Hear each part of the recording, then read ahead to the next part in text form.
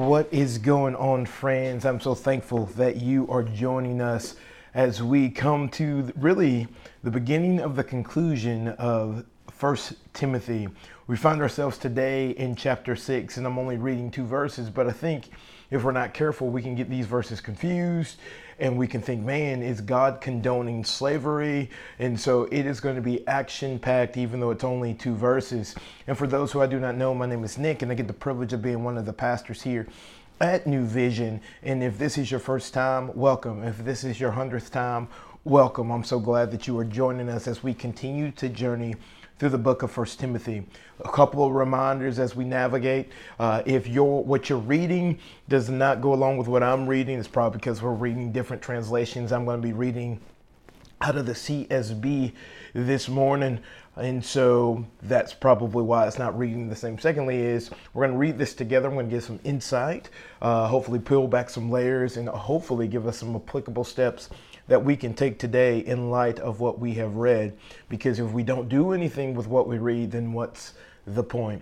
God's word is meant for application, not just digestion. And so we're going to digest and we're going to apply. And so let's begin reading 1 Timothy chapter 6, beginning in verse number 1. All who are under the yoke as slaves should regard their own masters as worthy of all respect, so that God's name and his teaching will not be blasphemed. Let those who have believing masters not be disrespectful to them because they are brothers, but serve them even better, since those who benefit from their service are believers and dearly loved. All right, let's go ahead and introduce the elephant in the room. When you first read this, you're going, wait, is Paul, is God condoning slavery? And our point of reference for most of us is slavery as we have seen in the United States of America, where there were people who were kidnapped, who were sold, who was treated as property and not as human and image bearers. And so when we put that frame and that lens over this, we're going, whoa, I'm a little confused. That doesn't feel like the heart of God. That doesn't feel like that's in step with what God is saying. And the reason you feel that tension, because it is not. When Paul is talking about slaves, his view of this is more of an indentured servant. Think in our day as an employee, as someone who is working under a leader or an employer who is doing their job to the glory of God. And so when you look at it that lens, you can understand that God is no way and no how condoning slavery that we're familiar with in this country.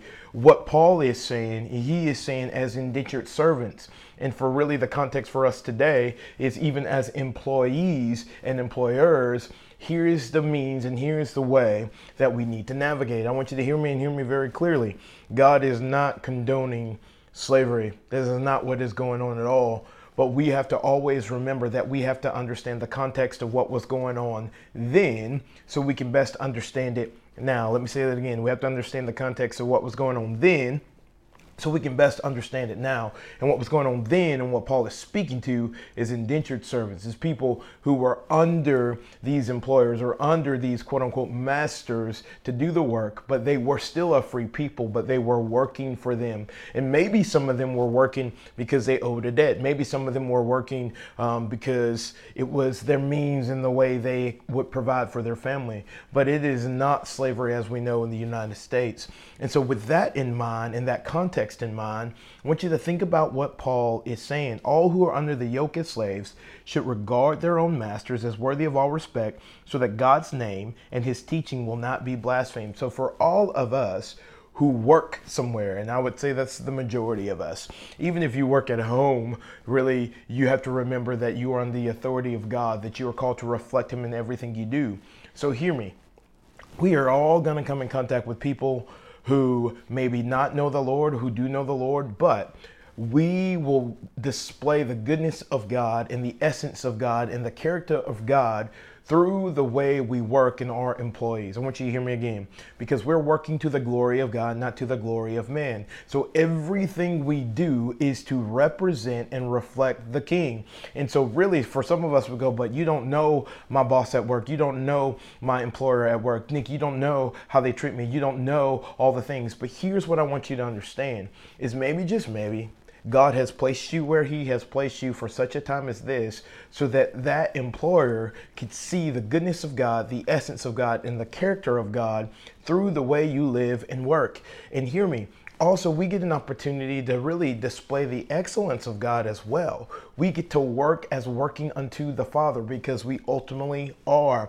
We are ultimately always working for the glory of God. And so through the way you work, through the way you are excellent, through the way you are respectful, through the way you're not gossiping, through the way you're not talking about people behind their back, is displaying the glory of God. And again, it is never based on the person you work for. Your grace and your mercy that you are displaying to them is only solely based on the goodness and the mercy and the grace that our Heavenly Father has given and displayed to us. Is that hard? Yes. Sometimes it's harder than other times. But it is the invitation that God has given us. Verse 2, let those who have believing masters not be disrespectful to them because they are brothers, but serve them even better, since those who benefit from their service are believers and dearly loved. For those of us who are in leadership position, who are employers, we have to remember that we represent the King in the way that we treat those employees. Hear me, employees are not lesser than. They are image bearers. Just because we have a role of leadership or the employer doesn't mean that we get to treat people any way that we want to treat them. We treat them as we have been treated by Christ. And I'm thinking in other contexts. So if you're a student listening, you treat your parents, you might be going, man, Nick, you don't know my parents. You don't know how they act. Remember that ultimately, you are displaying the goodness of God and you're under the authority of God. So those who have been placed above you, really, we get the opportunity to give off the aroma of the kingdom of God through the way we love them in spite of themselves. And you could really imply this to any supervisor, supervisee positions that you can think of. Remember, we are working for the glory and in response to what God has done. And we get to display his kingdom and we get to display his goodness through the way we treat each other. Hear me, I know it is hard. I know there are people who may not know the Lord who treat us as if they are above us, who treat us as if they are better than us. But listen, remember that God has invited you to the table and you're not working for the approval of man, but you're working from the approval of God. And we get to display his goodness, his majesty, his glory through the way we work, through the way we are excellent, through the way we are loving, through the way we are kind, through the way we're merciful, through the way we're graceful, through the way that we're honest. We all get to display the goodness of God through this. So today, as we go off to our places of work, as we navigate what God has entrusted to us, may we remember that we are ultimately working for the glory of God, that we have been called and sent to love people well in spite of themselves, because we don't base our love for others off the way they love us. We base the way we love others off the way God has loved us, and he has loved us well. So may you love well today. May you remember whose glory you're actually reflecting, and may you do that well.